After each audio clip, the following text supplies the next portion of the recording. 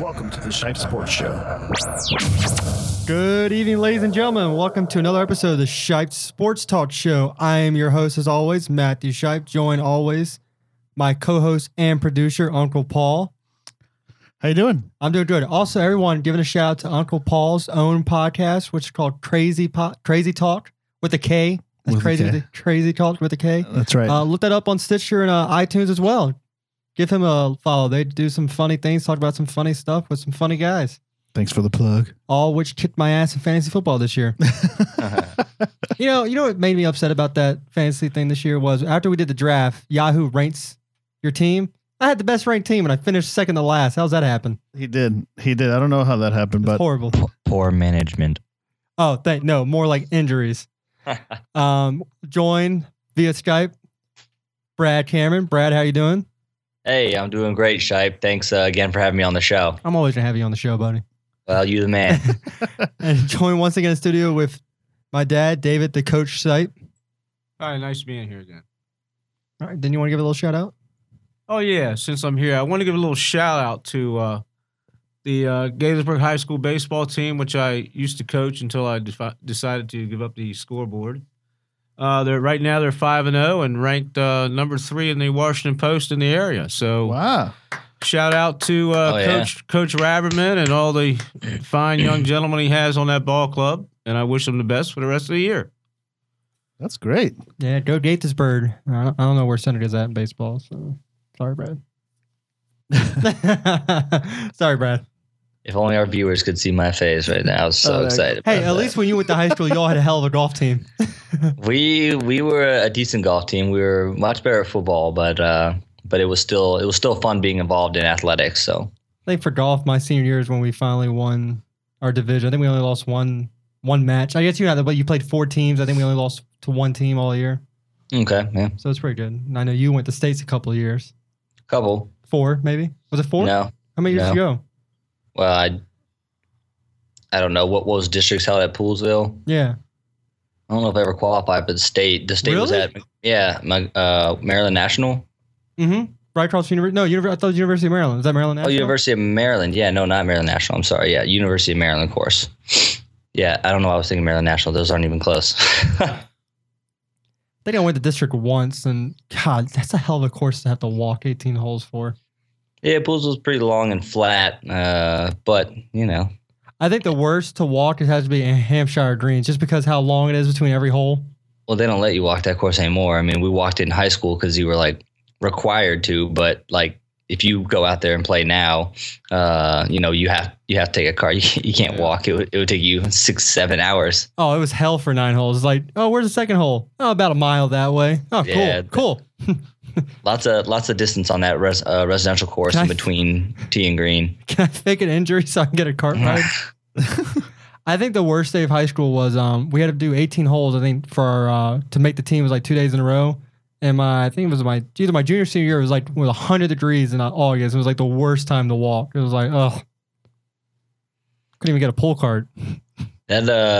That gets hot. It becomes not just golf. It becomes surviving the heat at that moment also. So whoever can handle the heat the most.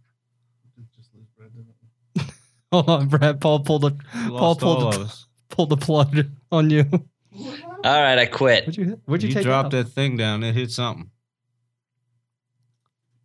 Stand by one moment, people. Uncle Paul here has a few beers on his table and accidentally pulled the plug on Brad. That dropped down on the number 3. Okay, there we go. back. We're back. Woohoo! Can you hear us, Brad? Is this thing working? It Testing. is. Sorry about that, everyone. Everyone, it's a podcast. This is what fell. We had a little thing that fell. AAA battery? No, it's a headphone converter thing, and it fell on the mixer, and it right onto the button that cancels everything. Okay. All right. Well, let's get right into our show. We got our little fun talk for the day. We're first going to go over the NCAA Final Four. We have our Final Four teams. We're going to have Wisconsin against Kentucky and Duke versus Michigan State. And for our bracket challenge, it is very close to the top. I mean, anyone within the top 10, I think, can win. It all depends on who makes the final and who wins it. So, I mean, everyone in the top 10 is still up for grabs in that tournament. So, see who wins and gets to be on the show. After the Final Four, we're going to go over some baseball talk. We're going to do our top 5 MLB storylines of the year. The season starts Sunday night. Main opening day is always Monday, so we're going to go over our top 5 storylines throughout the league. And then we're going to finish off with some Tiger Woods talk. Some things happened yesterday. He showed up at Augusta on his private airplane, played 18 holes, so speculation is now he's going to be back. We'll get more into that later, but let's get right into it. Final Four time, we got Kentucky, like I said, versus Wisconsin, and we're going to have Michigan State versus Duke. Brad, let's go over your thoughts first on these 2 games, and afterwards, we'll go our prediction to who's going to win it all, since we won't be back until next Thursday after the championship. So, Brad, go ahead. Well, okay, let's talk a little bit first about the Elite Eight, because, man, there were some dang good games. You look at that overtime game between Michigan State and Louisville, fantastic. Notre Dame battling Kentucky down to the wire, and even Wisconsin really kind of struggling with Arizona there in the first half, but able to hit a lot of shots in the second half and really pull away in that game. Duke handled Gonzaga pretty well. It was a tight game, but Duke had the lead just about the whole game. But let's look at this Wisconsin versus Kentucky matchup. Both very, very gifted sized teams. They're two of the bigger lineups that are in college basketball. And this is going to be a tough one. I think both of those teams play a very, very physical game. They're very athletic. I think it's really going to come down to who can hit the most shots outside the paint. I don't think there's going to be a lot of easy scoring in the paint. It's going to maybe come down to a lot of free throws hit by teams and also 3-pointers. Wisconsin's going to have to knock down some outside shots because Kentucky's going to be crashing the boards pretty hard, and they do have a lot of size to go after rebounds and get putbacks and extend possessions in that sense. So this is a tough matchup. Wisconsin's really going to have to stay on top of their game in terms of rebounding, limiting Kentucky's second chance opportunities.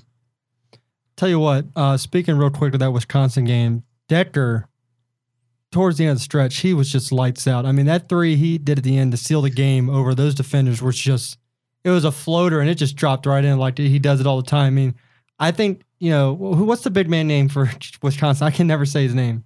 Frank Kaminsky. He's the key player, but I feel like the key man for Wisconsin against Kentucky, I think actually could be Decker, because if he can stay hot with those 3-pointers and get on a roll, and let's say hit 5, 6, or even 7 threes, I mean, he can keep this team in the game. So I think Kaminsky will have to play good, but I think the man that has to shoot lights out is going to have to be Decker from that 3-point range in this game. Well, and tell you the truth, Shipe, actually Decker is their highest ever recruited player for that university.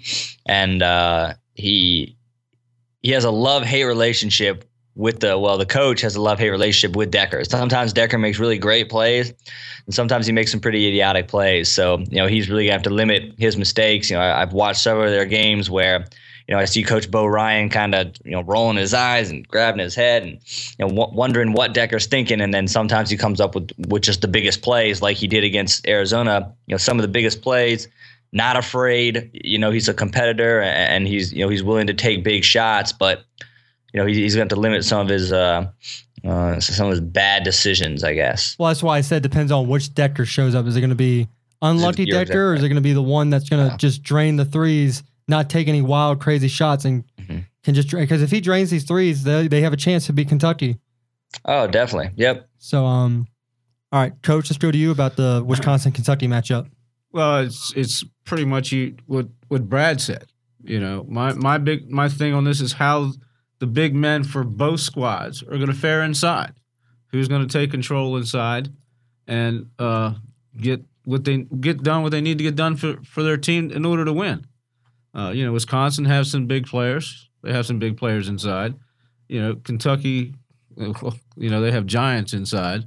Seems like at one point they can put a starting 5 out there. It's probably 7 foot. Seems like it. The way you look at the game down there, you see Kentucky 5 men on the floor, and it's like, where are you going to pass? Where is there a place to bounce a ball to somebody? Their arm spans and everything is just watching them is just, now you know why they're undefeated. But it's how, the big men for Wisconsin fare up with the big men for Kentucky. And, a couple outside shots, like both of you said, Decker, if he can make some at that point. And if he could, it's going to be a good ball game to watch. From both sides. Decker will definitely be the game changer, I think, in that game. Tominsky, he's always going to be good, but I think Decker will be the game changer to where if they need a big three, can he hit it? If he can hit it, then they can stay in this game. If he, starts missing shots, and Kentucky's going to pull away because Decker's going to want to force too many shots to try to come back, and that could be their undoing. We'll go ahead and do our pitch for this game. I'm going to go with Kentucky in this game simply because I just think they're just too much. They're undefeated for a reason. Notre Dame gave them a run for this money, but like what Brad pointed out with the Seattle Seahawks, Kentucky finds ways to win games, and that's what good teams do. Obviously the Seahawks didn't beat the Patriots, but like the season went on, same for Kentucky, they find ways to win games, and that's what good teams do, and I think they'll find a way to win this game. If they're down like against Notre Dame, they fought back, they forced Notre Dame to make a couple mistakes, and they won the game. Brad, let's go with your prediction for the game. Let's see.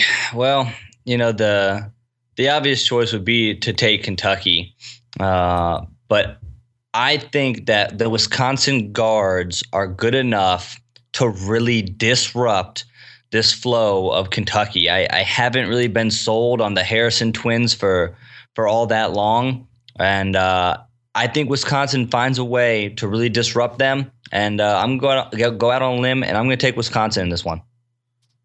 Coach? I'm gonna go ahead and go with Kentucky. That's the only team from my whole entire ballot that's still in this thing. So I'm gonna stick with Kentucky. Yeah, I'm done. I had Arizona winning it, so that ended for me very quickly. Let's go over to the second game. Duke versus Michigan State. Michigan State, like I said, Izzo wins. He somehow wins. Louisville. I'm sorry, Brad, for your Louisville pick, but Izzo, Notre Dame and Louisville. Izzo finds a way to win in March. It's crazy how their match. I guess you call they're 7th seed, but I would consider their run Cinderella. They went through the 2 seed, they went through the 4th seed, so their run's continuing. Now they got to play the 1 seed. So, Brad, first, what are your thoughts on Duke versus Michigan State? Let's see. Wow. 2 absolutely incredible coaches. 2 Hall of Fame coaches, no doubt about it. Izzo and Krzyzewski, respectively, both absolutely incredible. So they're going to have their teams mentally prepared for this and have studied every single thing that they need to. And when you get down to the Final Four, every team that's made it here is hot. It's not like you can go with the hot hand because you don't win 4 games accidentally in the NCAA tournament. You must be playing well.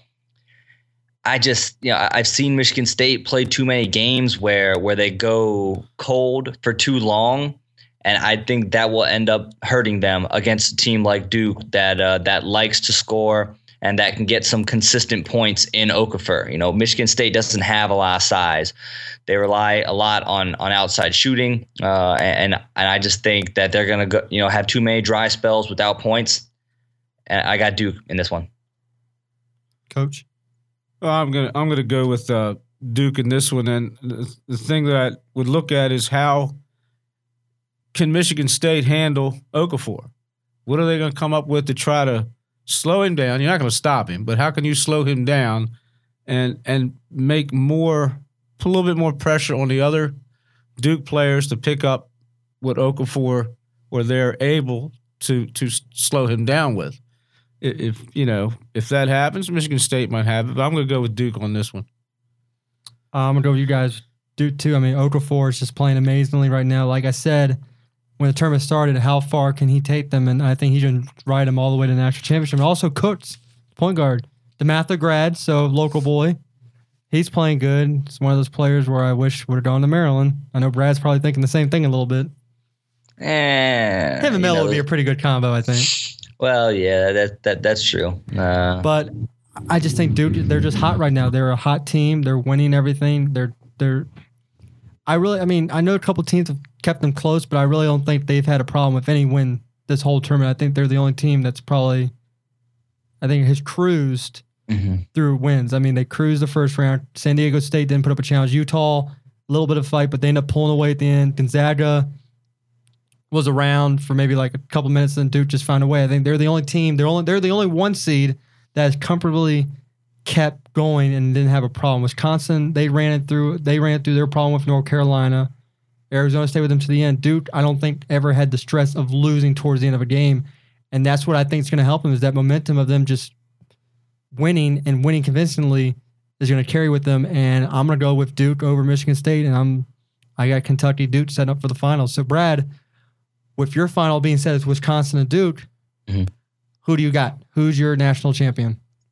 Ultimately, if you look at the blue that I'm wearing, I'm going to take Duke. As much as that frustrates me, I just think they have way too good of a balance. I mean, they got guys who can knock down shots, and then you have Okafor, possibly the best player in college basketball, projected #1 pick for the NBA. Their inside-out game is just unstoppable, and I don't think anyone beats Duke with the experience of a Coach K. I don't know how you can bet against them. So I have Duke going all the way. Coach? Duke also. I've been fighting on this all week about Kentucky or Duke, both blue and white teams, by the way. So, Brad, which one? I'm going with blue and white. So, even if Kentucky makes it, you're a winner either way. I have Wisconsin though. So. I know. I'm trying to lay my pick. I'm gonna go with Duke just because I think, Kentucky has all those high profile players, but I don't think any of them compares to Okafor and what he can do. He's a special player. Every year in college, you have this one special player. Last year with like Wiggins, I mean, you always have one special player that's going to come out of college and is going to be someone special in the NBA. And I think this year's Okafor. I think he's a special college player. He probably won't win Player of the Year. He'll probably go to Comiskey from Wisconsin, because Comiskey is that only player that really does. I think is a carrier of Wisconsin. I mean, without them, they're not the same. I feel like Duke, without Okafor, they may be able to do a little bit, but I just think Okafor is going to guide this team to the national championship, and Duke will once again cut the net down, and Coach K will have another national title under his belt and will hurt Maryland fans again, even though they're not in the ACC. When's the last time they won a championship? How many years ago was it? They beat Butler, what was that, 3 or 4 years? Who is this? This is Duke? Duke, yeah. I think it was It was recently, wasn't it? Maybe it was 2011. That might have been their most recent. I know it was. Wasn't Jimmy? God, what was that guy's name from Butler that was on Jimmy? Oh, no, I think it was 2010. Who was the guy from Butler that was on the team? Jimmy Fredette? Oh, no, that was for BYU. Gordon Hayward. Hayward was the one who missed the shot at the very end. Yeah, shot off the backboard. That was in 2010. I do know that. Mm-hmm. So it was very recently. I mean, Duke has been. It's funny, they won that, and then they went on like a little streak of having bad tournaments where they're 2 and 1 seeds losing, and now Coach K finally got a balanced team to take them back. And unfortunately for teams like Duke, to where you have an Okafor and he's a one and done, it's like you almost have to win now because you're going to lose your star player. I mean, Coach K always finds ways to recruit players, but someone like Okafor you have to take advantage of. Right. Like I feel Kansas, if Wiggins would have stayed one more year, it probably would have been Kansas this year. It's always like a special player that freshmen like that, they leave after 1 year, and it's like, crap, I have to reload because you lose that one player. Okafor, is he leaving next? Is he a senior? Yeah. No, he's a freshman, but in college you can leave after 1 year. Oh, so he's going straight to the he's going NBA. After this. He'll go. Here's another thing about Duke that Shipe, that a lot of people don't realize is they have 3 really good freshmen. They have 3 freshmen that average double-digit points. Justice Winslow, and Tyus Jones. Cooks is not. He's not a freshman. He's not. God, why do I feel like he's a freshman for some reason? Quinn Cook is not a freshman. I think he's either a sophomore. Actually, I think he's a junior. But really? Justice Winslow has been playing great in the tournament. I mean, he took over pretty much against Gonzaga and just absolutely tore it up. But Tyus Jones, their point guard, he's averaging about, I think, 11 or 12 points a game. Justice Winslow around the same, I think 12.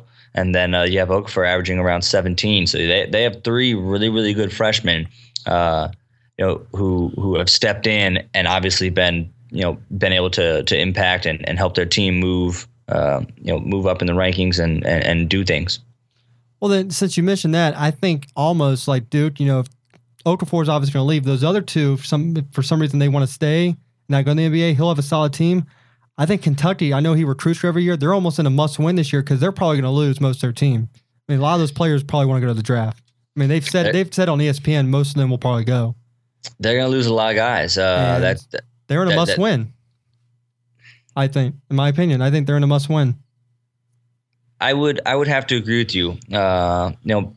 But you have to also consider they have so many guys that come off the bench that it's hard for some of these guys come off the bench to go pro when the pros have nothing. They haven't seen much of them. I think Kentucky will have. They'll probably lose 4 or 5 of their really, really good players, but I think they'll probably have, along with reloading, 4 or 5 really good players again. I think it is kind of a win now situation because you have the perfect season riding. That's what I meant for like a perfect season. This is probably the best chance for someone to have it. I think for the past 30 years, I think this is really one of the best chances for someone to have.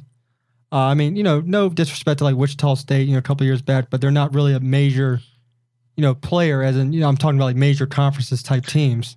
Yeah, Wichita State is not going to have a Power 5 conference whereas going undefeated like Kentucky did in a Power 5 conference speaks volumes. Whereas Wichita State in a little bit softer of a conference, not that it's not extremely difficult to pull off. Congrats to that organization, everything that they've been doing, but it's a little bit more feasible in a conference like that. Yeah, like a team like Wichita State, you see once they hit the big teams in the tournament, they beat Kansas, who wasn't as strong as they normally are, which we're probably seeing that they probably were over-ranked at number 2 for a 2 seed.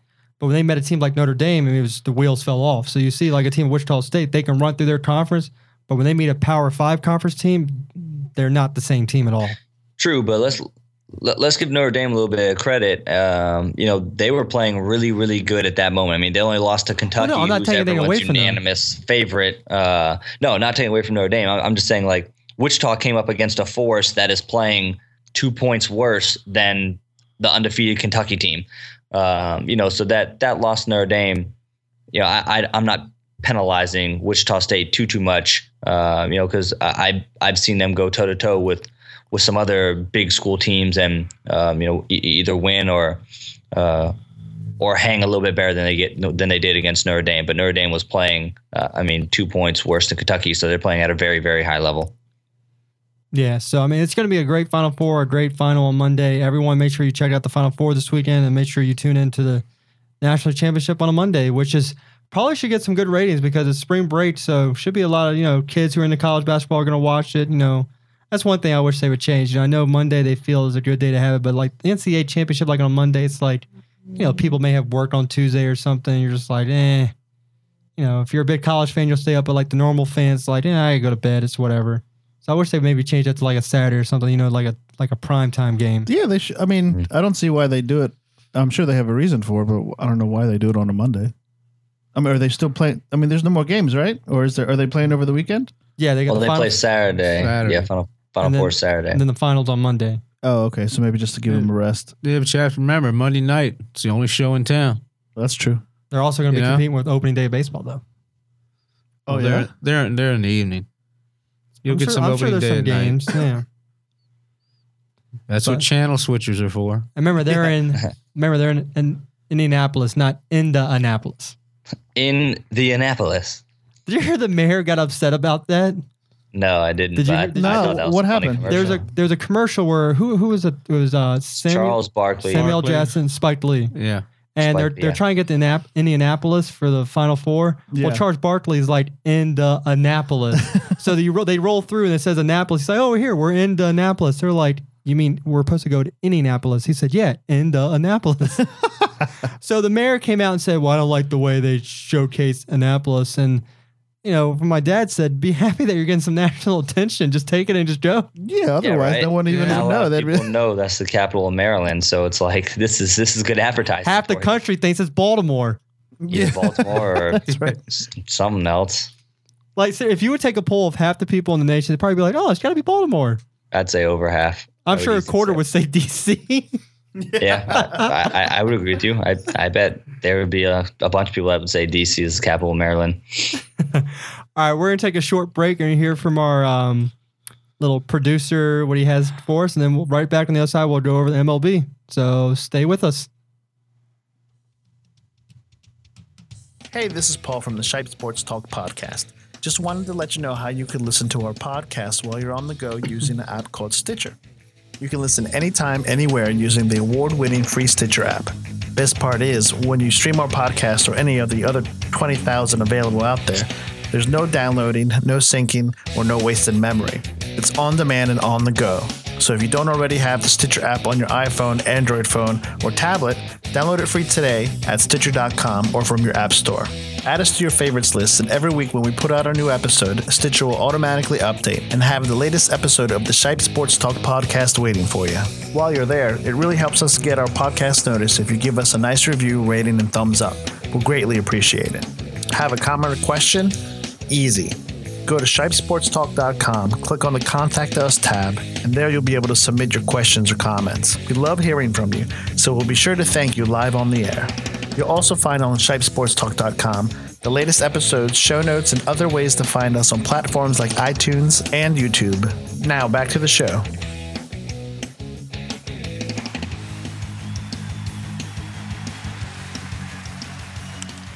And a ball driven to left center. Souza. He's got it! He's got it! It's a no-hitter for Jordan Zimmerman. A rookie put into... What you're just listening to was the no-hitter thrown by Jordan Zimmerman at the last regular season game last season. What a way to end the season for the Nationals last week. I mean, they lost in the playoffs, but then the regular season on a no-hitter. First no-hitter in national history. That was awesome. And the catch was even more amazing. Yeah, that catch was ridiculous. I was upset because I was working that day. So I'm getting a message on my cell phone. I get ESPN alerts. Jordan Zimmerman, no-hitter through 6. No-hitter through 7. No-hitter through 8. I'm like, shit, I'm going to miss this. So I hurry home. So I'm in the car, and I hear the call in the car. And I go crazy in the car. I think the guy next to me was like, what the hell's wrong with him? But, it's something, hopefully every National fan out there actually got to see that, got to be a part of it, because that is part of history. I mean, it's great. I mean, first one no-hitter. I mean, kudos to the people who actually went to the game. That was pretty awesome to see. I don't think anyone expected to see that because it was the day before the playoffs. So you're expecting Jordan to go 6 or 7 innings and be taken out, but he had the no-hitter going, so Williams was like, you know what, I'm going to keep him in there. Yeah. Let him go. And good. I wish you'd done that in the postseason. Look what happened in the postseason. Fraud and Storen. Should have did it. Now, you know what? Now that doesn't make sense. Zimmerman, you keep him in for a no-hitter, and he had a great game going. Should have kept him in the postseason, but rookie manager, little rookie mistakes. Rash shaking his head. I couldn't believe that happened. I was like, Zimmerman's throwing great. Like, why is he coming out? Nah. And I felt bad for Storen because once again he blew it. Is that the reliever? Or I mean, not Yeah, the it was the closer second. or whatever. Yeah, it was the second playoff game where he kind of blew one. I still think the first one though, those balls and strike calls were bullshit, but whatever. What was that That's last? true. Or 2 years ago? Yeah, Yeah. I think Williams, and I'm not the smartest manager around either when I was doing baseball. He gets 2 pitches that are outside, and they're right there on the black. But the umpire calls him ball. I think I probably would have gone out to the mound and maybe, calmed him down. And if you had him on a pitch count, just tell somebody like Zimmerman, hey, look, 3 pitches left. There's 2 outs. You don't get it in 3, somebody's coming in. And then see how his eyes are when they look at you. Look real good. Say, okay, you got 3 pitches. Let's go. Let's get the hell out of here. That's my take. and but- it's always a what if. Like if they kept him in there, what happened if the Nationals win that game? They go on, they won game 3, so then you're up 2-1, and you have a chance to bring it back to DC. But I mean, when you're down 2-0 to a team like the Giants, it's hard to come out of that. But all right, let's get right into it. Actually, speaking of Zimmerman, top 5 storyline for MLB season. I guess we'll go with my first one, which we'll go around 1, then we'll say our second one, so we all can discuss our top 5. My first one was actually the Nationals rotation. That's actually a big storyline throughout MLB. I mean, are they going to be as dominant? I mean, they're saying this could be the best rotation ever. They're comparing them to that Philly rotation that had like Cliff Lee, Hamels, Holiday. I think this rotation is going to be better than that. I think the ERA combined could be under 3 all year for all these pitchers. I mean, yeah, that's a bold prediction right there, Brad. That's Pretty bold. That's a bold. I'm going bold prediction on that. I feel Hey, like that happens. I feel like if the Nats can score 4 runs a game, they're going to win every game. They could win every game with this pitching staff. But Yeah. we got to look at the bullpen. Has there ever been a team? I'm sure maybe, but has been as stacked as these guys are going to be, In terms of the whole team or the rotation? pitch in the The pitching? Yeah, The Phillies a couple years ago, but I feel like the big thing between us and the Phillies was I feel like our 4-5 was better than their 4-5 that year. I think they had Roy Oswalt was their that's right. pitcher. Yeah. And I feel like Fister and Gonzalez are better than him. Gonzalez was pitching lights out during the regular season. So I think their pitching staff's going to be dominant. And like I said, my bold prediction this year is going to be under 3.0. Okay. Throw in the hitting, the rest of the team for hitting.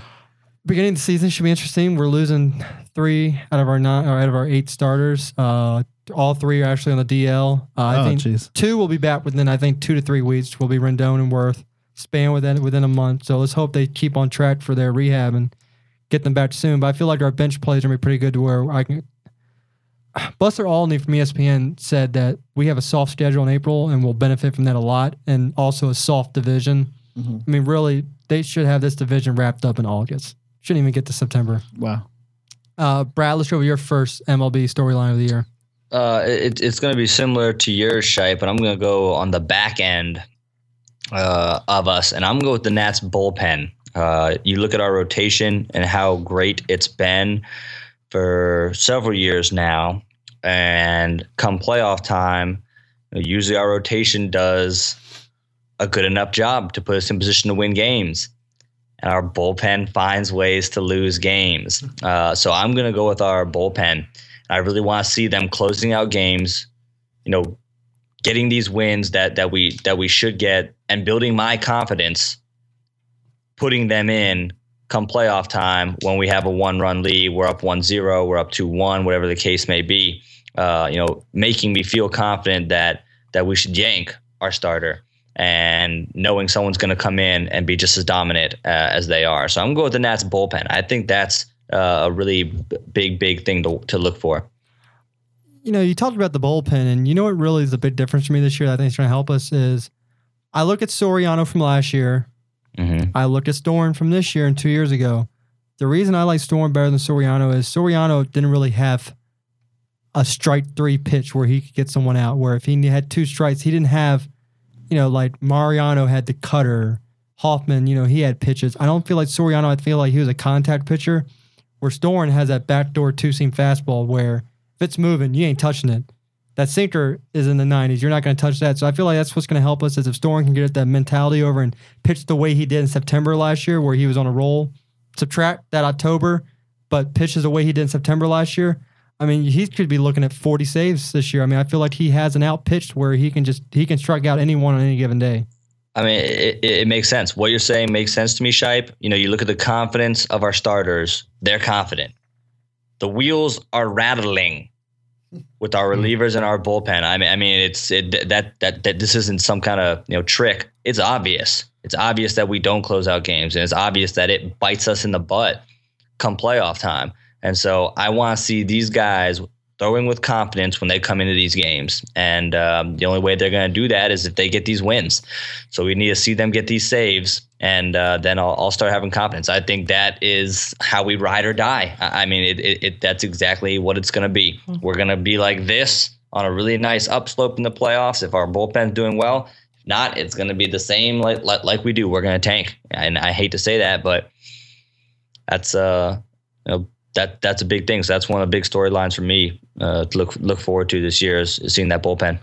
Dad, your number one storyline? Well, my number one storyline, I'm going to go to the other end of the spectrum from you guys.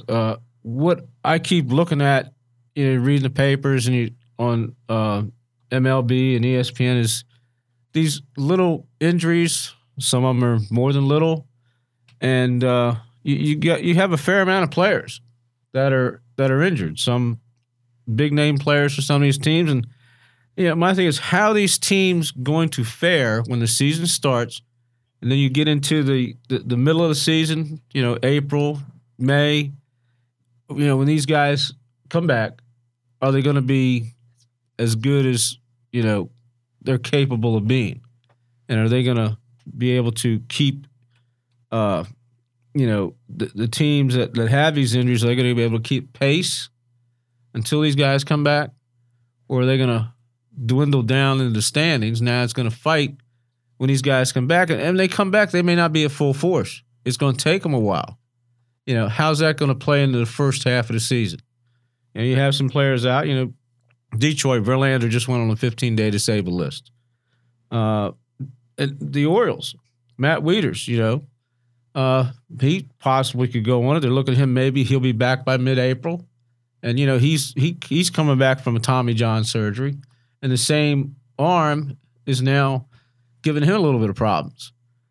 So, you take into that. And then, the Angels out on the West Coast, they have Hamilton in rehab. Is he ever going to come back? Can they replace him with somebody and then just roll on in their division? Then you have, Gary Rasmus, one of their pitchers. He possibly be back in May.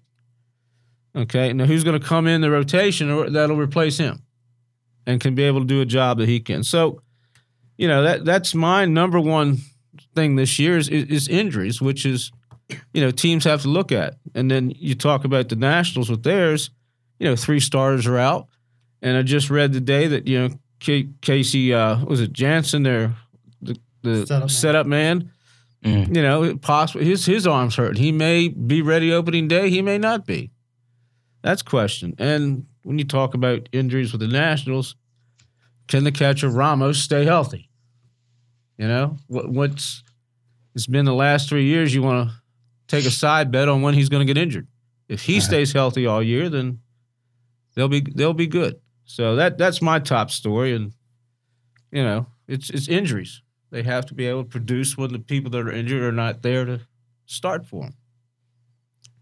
All right, we'll go around in our number 2. My number 2 is Joe Madden with the Cubs. Can he bring a winning mentality to the Cubs? They just had their big rookie. They sent him down to the minors, Chris Bryant. He had led the majors 9 home runs in spring training. Maybe they're trying to develop him a little more, and I like the kid's attitude. He's like, I won't be down here for long. Hopefully it's not a cocky attitude. Hopefully it's where he's going to try to prove himself. They got Lester. So I think the Cubs may be a team to look out for, maybe not this year, but maybe the next coming years with Joe Madden. I mean, he took a very Rays team that wasn't, was under the radar. They were young, and he took them, all to the playoffs, and they became a playoff contender year in, year out with him. So can he bring that same mentality to the Cubs and bring the Cubs back from their little slump from, 1918? The curse, the GOAT, right? The GOAT curse? Yeah, GOAT curse. Yeah. I mean, curse of Bambino was broken. All good curses must come to an end, or bad curses. What's a goat curse? God, I don't know the story. God, I can't think of the story behind that. I'll look it up. I'll look it up. Don't worry. Yeah, look it up. Yeah. I know the Bambino curse was because the Red Sox traded Babe Ruth to the Yankees. But Brad, your number 2 storyline. My number 2 storyline, it's really not necessarily about the regular season, but more about the postseason, is how will the Giants do without Sandoval? He's been such a big playmaker for them, especially with his bat in the postseason. So I'm really wondering, the Giants go from World Series to not making the playoffs to World Series. This is year in, year out. So I wonder how will they do without Sandoval? I think, and mainly postseason. If the Giants do make it, I think not having his experience, having his electricity can really be detrimental to how far they go in the postseason. So that's one of the big ones I want to look for. A little bit in the regular season, but mainly in that postseason. Before you start, I got the curse of the GOAT. In 1945, Billy Goat Taverner, or Billy Sinus, was asked to leave a World Series game against Detroit Tigers because his goat had a bad odor. Yeah. And on the way out, he declared them Cubs ain't going to win no more. And they haven't won since that happened. So you can also blame that fan who caught Rod Moises Alou of that catch. That was... That poor guy. I felt bad for that guy. Yeah, he was just a fan trying to catch the ball, I mean... You gotta be smarter than that, though. Yeah, you have to be smarter than that. Don't ever lean over. No, get out of the way, man. Yeah. He got I wonder if did he sell that ball or something? I bet you could sell that for some money. I'm sure no one want to buy it though. The new curse ball. I don't know. Yeah, if whoever buys it's gonna punch him in the face, probably. You'll have to mail it. All right, Dad, Coach, your number 2. Well, my number 2, a couple from 2 on down, may not be really big things, but I'm curious to see how Alex Rodriguez is going to help the Yankees out. Okay, is he going to get into form? Might be a little later in the season, but is he going to be consistent for them? Since he's going to be the DH, and having a elder statesman, which I say like Rodriguez, even though he messed up a couple years back, can he perform or be a little leadership for the Yankees? You know, are the players, you know, they love him, but how is he going to help the Yankees after the year of absence? Is he going to help them or is he going to hinder them? That would be something to watch out for. They had him playing first base today. I mean, he's learning. He's That's learning. the problem. He's learning. My number 3 is going to be, speaking of Sandoval, I'm going to go with the Boston Red Sox. I told you that before we came here what my number 3 was. You asked me what my 5 was, and I told you Boston was one of them. So All right, give me that. let's get Before back you to even here. started. No, we're sitting at the dinner table, and he goes, "Oh, did I tell you what we were talking about tonight?" No. I thought it. No, you never mentioned it. So here I am scrambling to get all this information together. It's that's why it's some of it's out in left field. Hell, some of it's still in center field trying to come through the gate. So you know that's communication. That's you know. So I'm ad-libbing it here. I'm just flinging it here. Sorry. Well, anyway, back to my number 3. Boston they reloaded during the offseason, and are they going to come back from what happened? I mean, they went from a World Series team to a last place team, and I think it's going to see what these new additions are going to bring with Sandoval, Hanley Ramirez, who I'm looking at. They're saying is going to be playing left field, so a new position for him. Yeah, on the depth chart, if you look at ESPN, they have him in left field. Wow. I don't know if I agree with that, but okay. Hey, ESPN, it must be right. Well, I mean, I agree with the report being correct. I don't know if that's a good play. Oh, we'll find out. I mean, Harper went from catcher to outfield, and that turned out Yeah, pretty you're good. right. You're right. I think Harper's a better athlete, I think. Yeah, maybe. But I think that's a big storyline. Where are they going to go from World Series to gutter team back to the top again? I mean, it'd be pretty nice to see a team go up, down, back up, but it's a tough division, I think, with the Orioles up there. But our baseball show, I did, pick them to win the wild card. So I think they'll do it. I think Sandoval will bring, even they said he was fat, but he's always been fat. I mean, he's always big. I don't know how much fatter he can get. I mean, they want to talk about someone being fat. They should look at Prince Fielder, for God's sakes. Those are Or big boys. what was the old dude from the 80s? Mo Vaughn. That was a big boy. Oh, yeah. Well, neither one of them were bad ball players. No, they can hit. You know, they could tattoo it. And Sandoval can run too. I mean, they call him the Panda. But I think he'll bring a good bat to the team. So with Hanley, he's getting up there in age, but I feel like he still has some years left to him where he can produce and run. I mean, he's still young. So yeah, I think it's Boston to see what they can do, see if they can rise back to the top from the ashes. Brad, your number 3?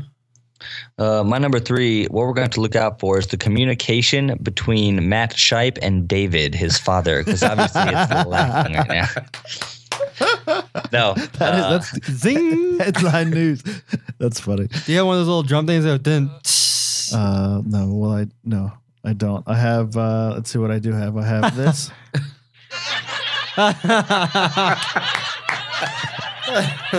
Yeah. Yeah, laugh it up, fuzzball. All right.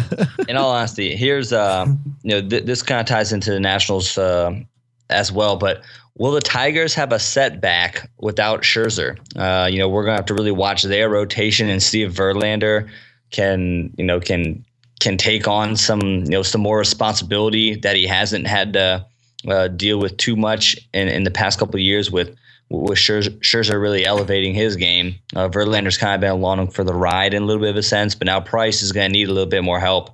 And so, I think a storyline to look for is the Tigers' rotation there.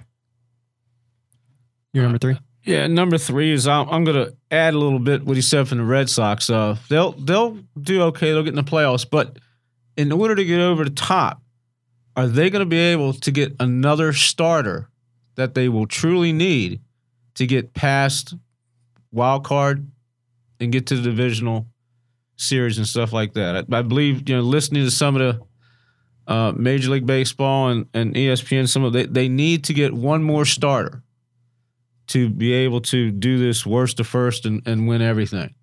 So let's see if they can find a starter somewhere, and there's a couple out there they might be looking at, but we don't know yet. But if they pick one up, then I would give them that'd be a good line if they can get another starter. All right.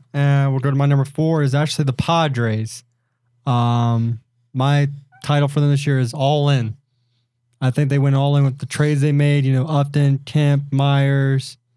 I think they got Norris. I think it was a catcher they got. I think it was it Brett Norris? That's right. Yeah. Norris, James Shields. They also got Andrew Cashner, Ian Kennedy. I believe is a pitcher for them as well. They got him. Mm-hmm. So I believe this year their motto is all in. We'll see how they do. And they're in a tough West division. I mean, you had to make some moves to compete in that NL West. I mean, you got the Dodgers, you got the Giants. I mean, you had to do something big to compete, and they try to go out and do something big. So I feel like, and the players they brought in, they're not the youngest of players. I mean, they're getting up there. I mean, a lot of their production value have gone down over the years. I mean, Upton's slowly on the decline. Kemp has been injured off and on. Shields, he's getting up there in age as a pitcher. So, I mean, they got Cashner, who's not, he's not that old. Kennedy, which I bet the Yankees are kicking themselves in the face for getting rid of right now. So I feel, it's all in for them to see how they compete against this West team of the Giants, of the Dodgers. And speaking of, like Kennedy, I come to think Yankees been getting rid of a lot of pitchers that have gone on to success. Teams like Kennedy and Phil Hughes. So Yankees need to stop trading their young arms away. They need to stop doing that because they turn out to be better players once they leave. But that's my number 4, all in for the Padres. Brad, your number 4? My number 4, once again, this is more of a postseason watch, but can Machado stay healthy? You look at Baltimore and the success they've had the past couple of years. I think a lot of it has come down to Chris Davis not playing for them when they need him most, and then Machado also went out. And Machado's had a couple knee problems the past few years, and not necessarily that the sky's the limit with Baltimore, but they've had some really really solid squads and had chances to do great things, and then some of their leaders have not been there. And so I look at this Baltimore team that I think is a great team, and the club has been doing great. But they just need, they need a little bit of help there in the postseason, and they haven't been getting it. And so I really wonder if Machado is healthy this year, what kind of electricity, what kind of big play can he make to really get this team, past the first round and possibly onto the AL finals. Well, hopefully Chris Davis got his Adderall approved this year so he can stay focused. Yeah. Mm-hmm. Your number 4? Number 4 doesn't have to deal with any of the teams or anything. It's how the new batter box rule is going to affect these players in the game. How the umpires, are they going to be sticklers, really enforce it? Keep the 1 foot in. Don't be doing that. Don't change gloves. Put one on the left and one on the right, switch like that. And what's the effect going to be if the umpires do this on your big name players? Like David Ortiz, he's stepping out, doing all this stuff that he does, and step back in. Is it going to be, are they going to enforce it when he's in the box or when he gets out of the box? That's going to be something to watch during the year. How is that rule going to tie in with the players and, as the season goes on? It's funny you bring that up because I think the big national players going to be affected by it is Jason Worth. So every time he takes like a ball strike, he does like his little hand thing, then he walks off like 10 feet.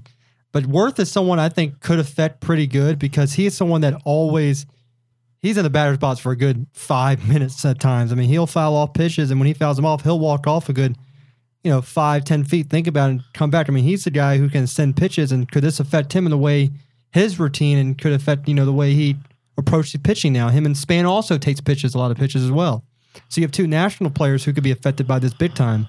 So this isn't. This is not the strike zone. This is new the rules strike zone. for the batter's box. Strike zone is still being discussed. This is the one where you have to keep at least 1 foot in the box. Like you can't walk up tough to your third base coach. And I think something like this they should implement if they're going to do it in the major leagues. Bring it down a little bit because it all starts like in high school when we have our players, came up to talk to us and everything. Where maybe you have to starting young to where they get used to it. Maybe.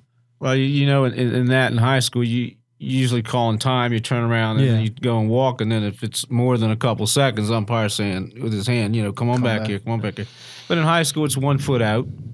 After he pitched 1 foot out, foul ball, you can step out, readjust because you made a contact. So that's it. Just between ball strikes that you don't make contact with, you better keep 1 foot in and be ready when the umpire says, "Okay, let's go." That's it. Because if you don't do it, he's going to signal to the pitcher to go ahead and pitch. If it's a strike, it's a strike.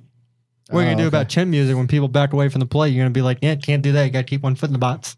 Well, Oh, that's different. There's certain exceptions. I know. I'm just saying. Is there a penalty or something? Or is think it they just... give, what is it? They give you a strike is what it is? Or I haven't even heard what the penalty was. I don't know if they even came up with a penalty for that. It's just to keep I the don't know. game going. Yeah. Yeah, it's just keep the game. I don't think it's a penalty. I'm sure they get a warning maybe. It's just the pitcher can pitch, and if you're not in the box to hit it, then well. I'm assuming it's going to be a warning, and then if the player keeps going, I'm sure he'll get ejected for it. That's exactly what it'll be. It'll be a Yeah. fine and ejection. I don't think it's going to change Fines. the outcome of the game because I don't I think they see. want to do it like that. But No. it'll be a tossing and ejection. I mean, like any other regulation, if you don't follow the rules, Right. you're gone. You know, this is the rule. So if you want to break one of the rules, you're out of here. You're putting yourself above the team. You're putting yourself above the game, and you're gone. So yeah, I don't think there's any real penalty in terms No. of strikes, runs, anything like that. Just ejection and fine. Can we all agree the greatest ejection in any baseball game was Ricky Wild Thing Vaughn against the Yankees on Major League? Well, if Hilarious. no one knows about it, go watch Major League. It's one of the some great, funny baseball movies. You got Charlie Sheen before he Charlie became a crazy cokehead, sniffing stuff off hookers and stuff. Wesley Snipes as a young age. It's great. If you want to watch a funny baseball movie, don't watch it with the kids, obviously. Right, But go right. watch it. Yeah. My fifth and final storyline will be off the revolving topic of all you guys will be injuries and how it affects the opening of a season. Like you have the Verlander, you have Hunter Pence who's out. And I think the Hunter Pence is going to affect them. What, did you write that down too? Did you write it down? Let me Get it see right. this. Did you write it down too? Let me see this.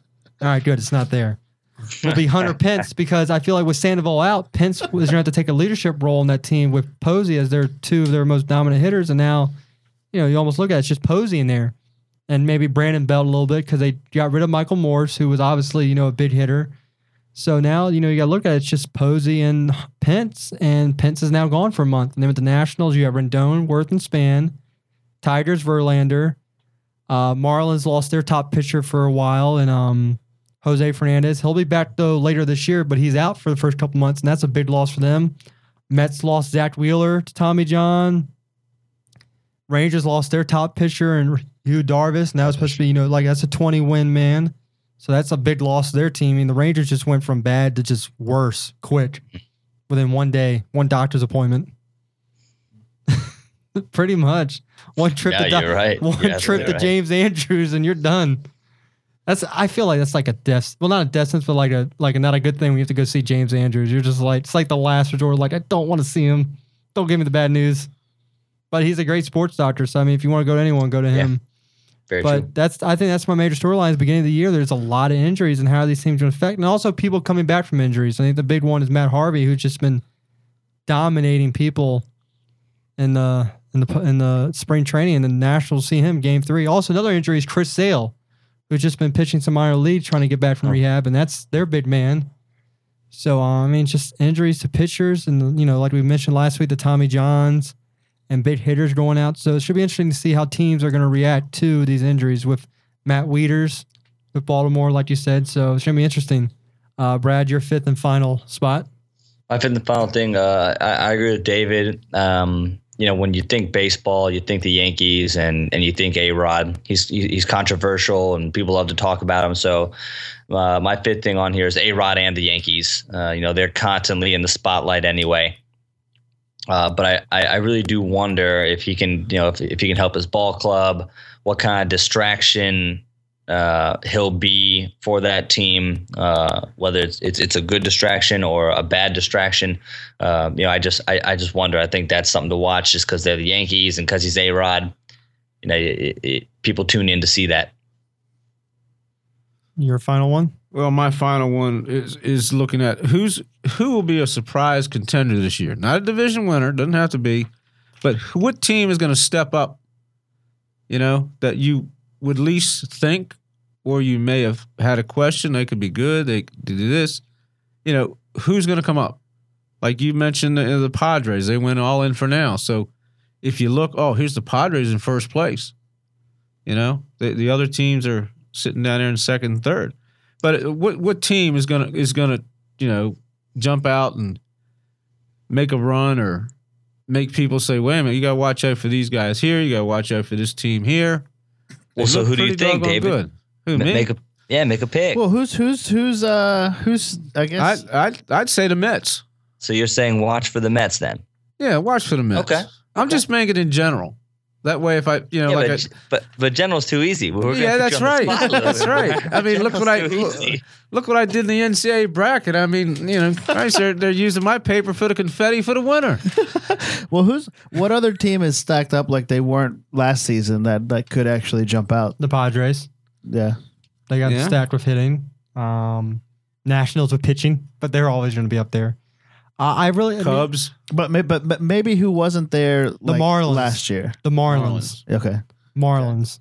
I'm telling you, look out for the Marlins this couple of years. You got D. Gordon, Michael Morris, Juan Carlos Stanton, who will be a power in this league.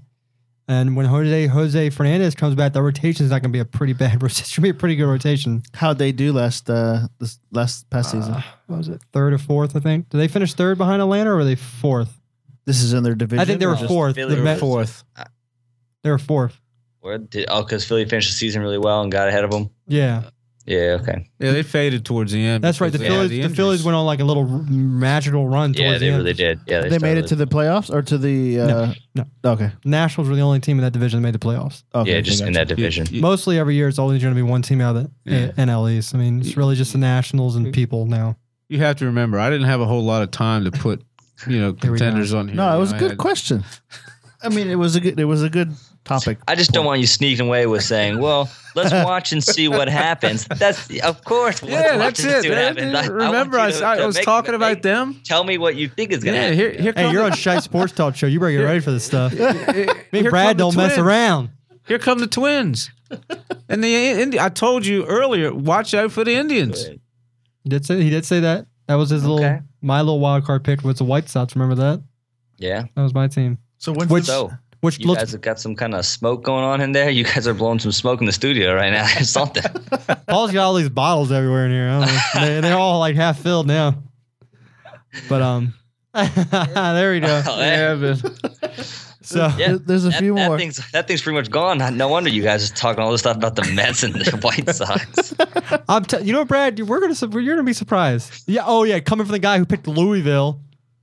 Oh, damn. Yeah, they didn't though. I wasn't that far off. You made it sound like they lost first round. well, who's going to win? Oh, the team They wearing went farther blue than and white. both of your picks. They went farther than Virginia and Villanova, so I don't want to hear it. All right, enough. Okay. All right, enough.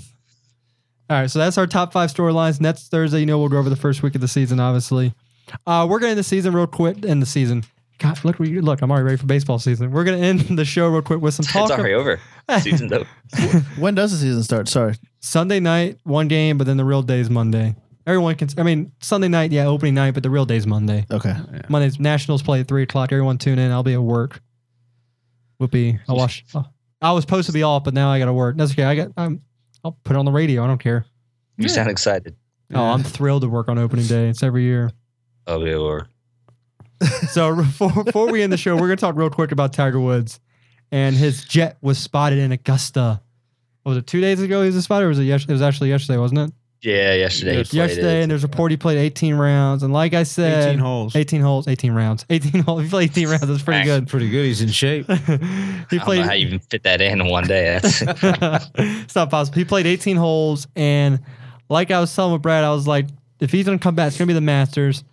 Ratings will be off the chart. If Tiger Woods come back, the Masters, their ratings are going to be off the chart. If he lasts until the weekend, the ratings will go up even more. And if he's in contention Sunday, the ratings will be probably their all-time highest. Just because of the storyline, they'll be Tiger Woods is back. Yeah. Personally, I don't know if he's going to make the cut. Obviously, if he's coming back for the Masters, he doesn't want to embarrass himself on national television. So he's got to be doing something right. I mean, do you really think he's the type of guy who come back to embarrass himself once again? I don't think so. Brad, what do you think? Do you think he would do that? Do you think he would push him back too early just to be on the Masters to embarrass himself? I don't know what to think about Tiger Woods anymore, Shite. I think Tiger thinks he can, and so I think he will. But personally, what I've seen from him, one, inability to stay healthy. Two, even if he is healthy, he's playing like crap. So he hasn't been competitive at all. So what possibly makes me think that that he's ready for this, I don't know. But he's Tiger Woods, and so you can't really ever count him out. But if he does come back at Augusta, I know he knows that course well, and one thing that's really hurting Tiger right now is that he's just, he can't get in a rhythm, and he can't find that rhythm because he's not confident. And at Augusta, he's had success. He's hoisted trophies and winning amateurs there, and also he's got his green jackets. Tiger is ready to go at Augusta virtually at any moment. He knows how to hit every single shot, approach shots into every green. So I think this, if there is such tournament to where he can come back strong, I think this tournament, because this course he has confidence at, even though it's a difficult track, he's played it a lot and he's had success there. And so I think that will play in his mind and will really affect his game in a positive way. So if he plays, I think he will play well. Whether or not he's going to win, I would take the field against him right now. I mean, he's 100 and whatever in the world, but I would take the field over Tiger. But look for him to definitely be looking better than what he has been the past couple of years. I just got some really big breaking news on my cell phone. You ready for this? Adam Schefter's reporting the Redskins just traded their fifth pick, and Kirk Cousins to the San Diego Chargers for Philip Rivers and their first round pick. What? Yeah. April Fools. Yeah. April Fools, everyone. Even though it's on the second. Chargers would never. Because I didn't get to see Brad yesterday. Well, I didn't get to talk to him. I just now thought about it. So late April Fools since we weren't on the show yesterday. That was a good delivery, though. You had Brad quickly was on his cell phone like, wait a minute. I grabbed it. I was like, I don't see that anywhere. Nice try, though. All right, Coach, awesome. what are your thoughts on Tiger? Well, like you said, he was down there practicing. You have to remember, Tiger, first of all, he has to commit to playing in the Masters.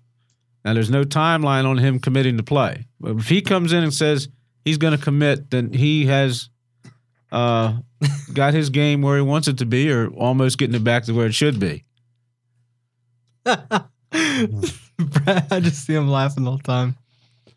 But yeah, I mean, Tiger, we'll see what happens. I mean, if he does make it to Sunday and he's competitive and he's within, two or three strokes, this is going to be a very big day on Sunday for the Masters. Probably one of the biggest they've had in a while because, yeah, they've had good Sundays, but really what draws ratings to golf right now is going to be Tiger Woods. It's sad to say, but even though there's great golf going on right now, week in, week out, Tiger Woods brings people. And if people are like, flipping through the channels, oh, Tiger Woods is only down 2 and there's 7 holes left, I'm going to stay on this channel and see what he does.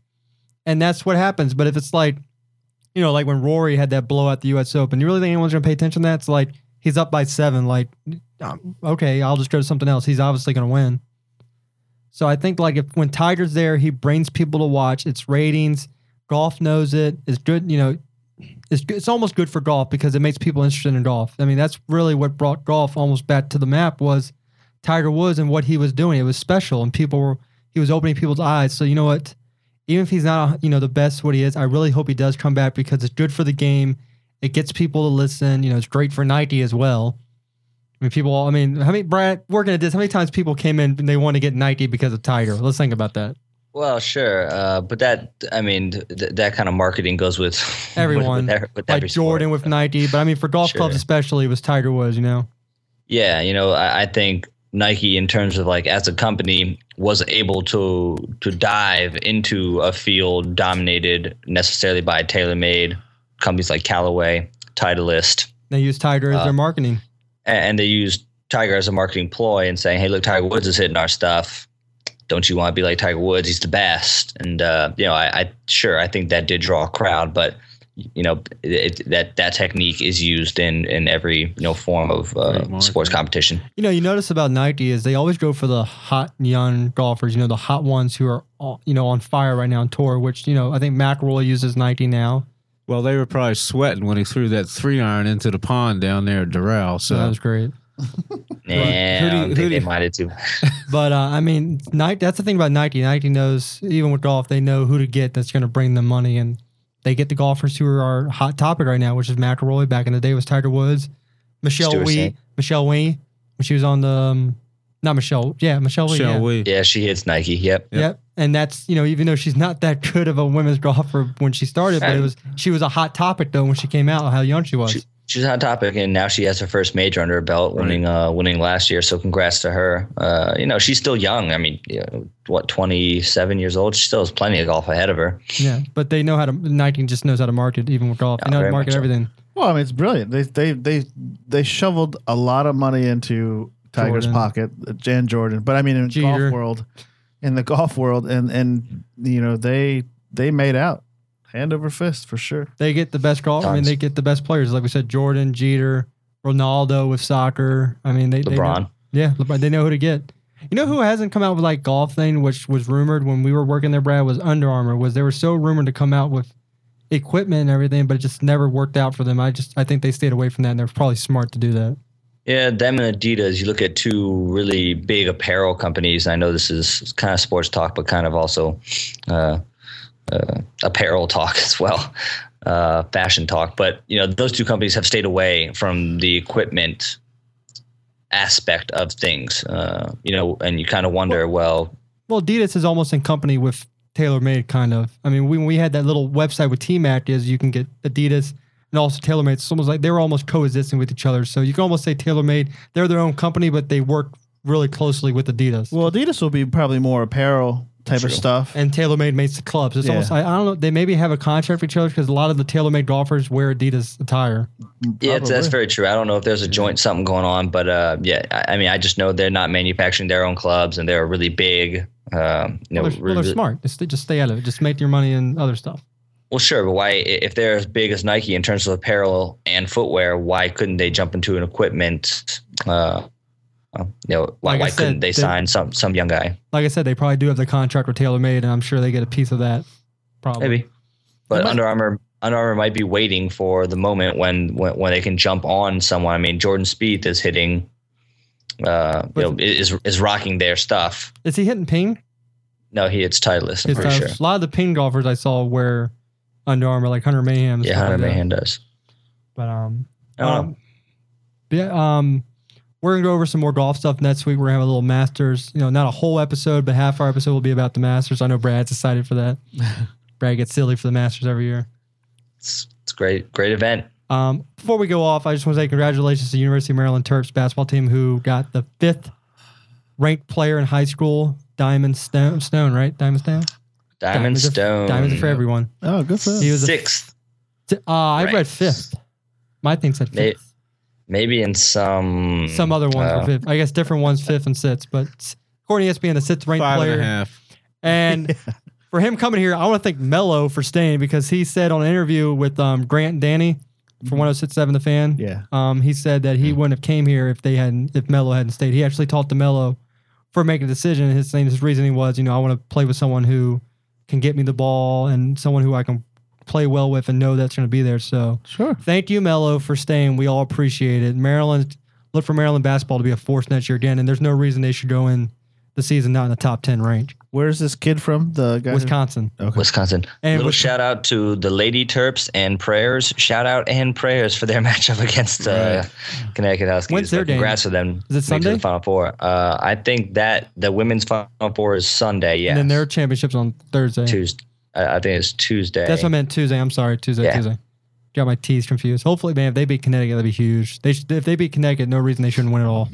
I mean, that would be a massive, massive upset just because, Connecticut is so good right now and they've been so good. Not that Maryland hasn't, but definitely Connecticut's been extremely dominant when it comes to women's basketball. Next week, I want to go over something that I heard on the radio the other day. Was Kentucky's going the unbeaten streak, and they were going over. I know we're getting a little over time here, but just real quick, like the greatest, like undefeated, the greatest type season you've seen at a professional team. And I call into the show regularly, and I mentioned the women's Connecticut team when they had that, I think it was an 86-game win streak, and the host of the show threw it underneath the bus.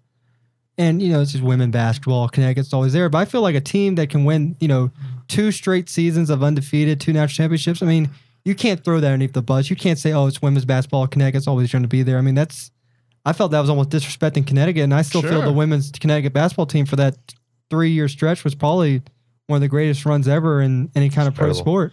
Not pro, but any kind of top level sport. Yep. But maybe that's something we can discuss.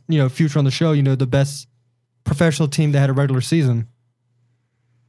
Sure. Definitely. That'd be a good thing to discuss. But we're winding down here on the show. Like I said, next week we'll be on Thursday once again at 7 p.m.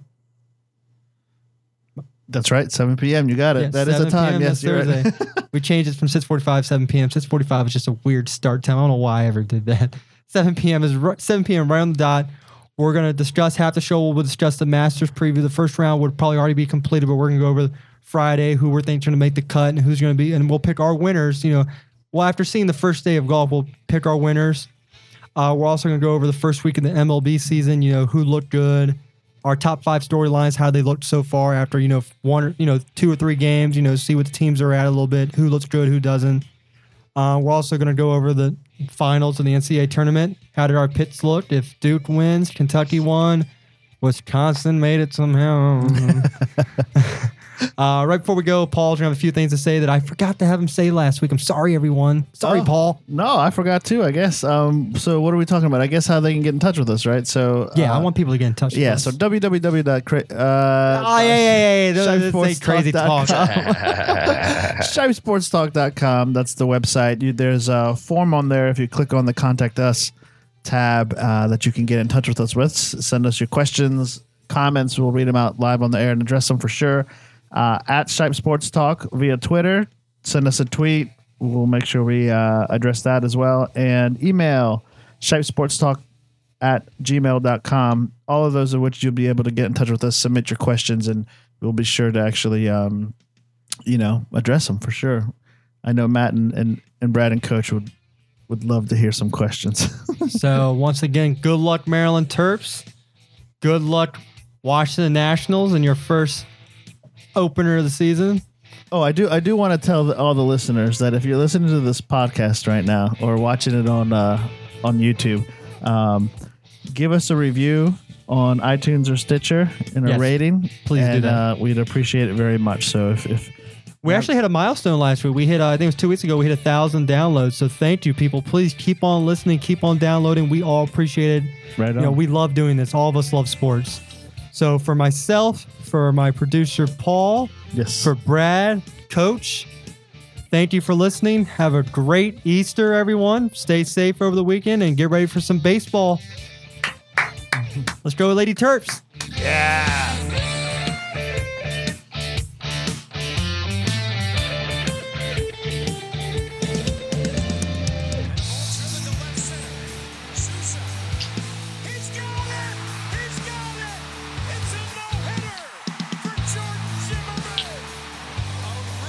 In the words of Dave Jadler, unbelievable. Goodbye, everyone. To make Nationals history with his pitcher. Total domination.